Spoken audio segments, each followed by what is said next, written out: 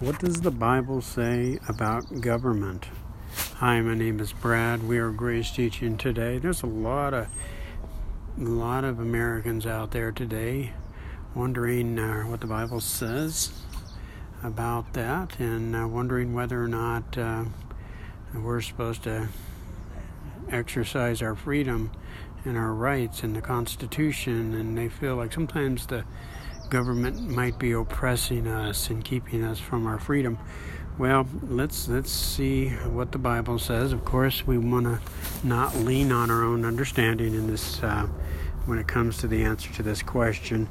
But the Bible speaks very clearly about the relationship between the believer in Christ and the government. First of all, we are to obey governmental authorities, and the government is to treat us justly and fairly. Now, what happens when the government, we feel like they're not treating us justly and fairly? Well, even when the government does not live up to its role, we are still to live up to ours. Remember, in Christ, we are led by the Spirit. And one thing the Holy Spirit's going to teach us is how to submit to our governing authorities and trust in Christ to bear character in the process.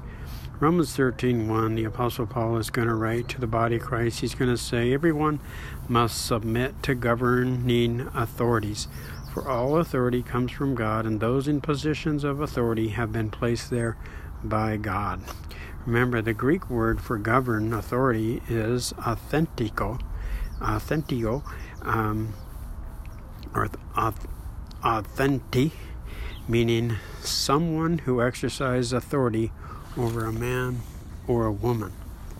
Okay, whether the Bible uses the terms master, ruler, government, or any other name for an established authority, the instruction is always the same.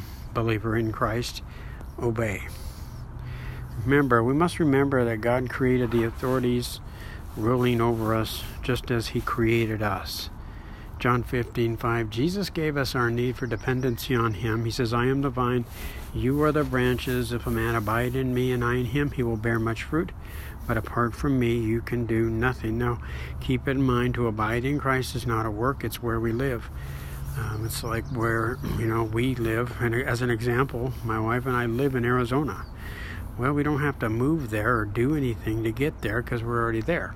Same within Christ. Once you're in Christ, you're one with Him. So what we do is trust Him as our life and source to bear His character, which is found in Galatians 5:22. Just a few to mention in this time is patience, long-suffering, and self-control. And so remember, we cannot be patient or suffer long or live self-controlled lives in our own strength. It's only as we depend on Christ as our very strength can we experience and bear this to others. Remember, you were once darkness, but now you're light in the Lord. So walk as children of light, for this fruit of light produces what is good, right, and true.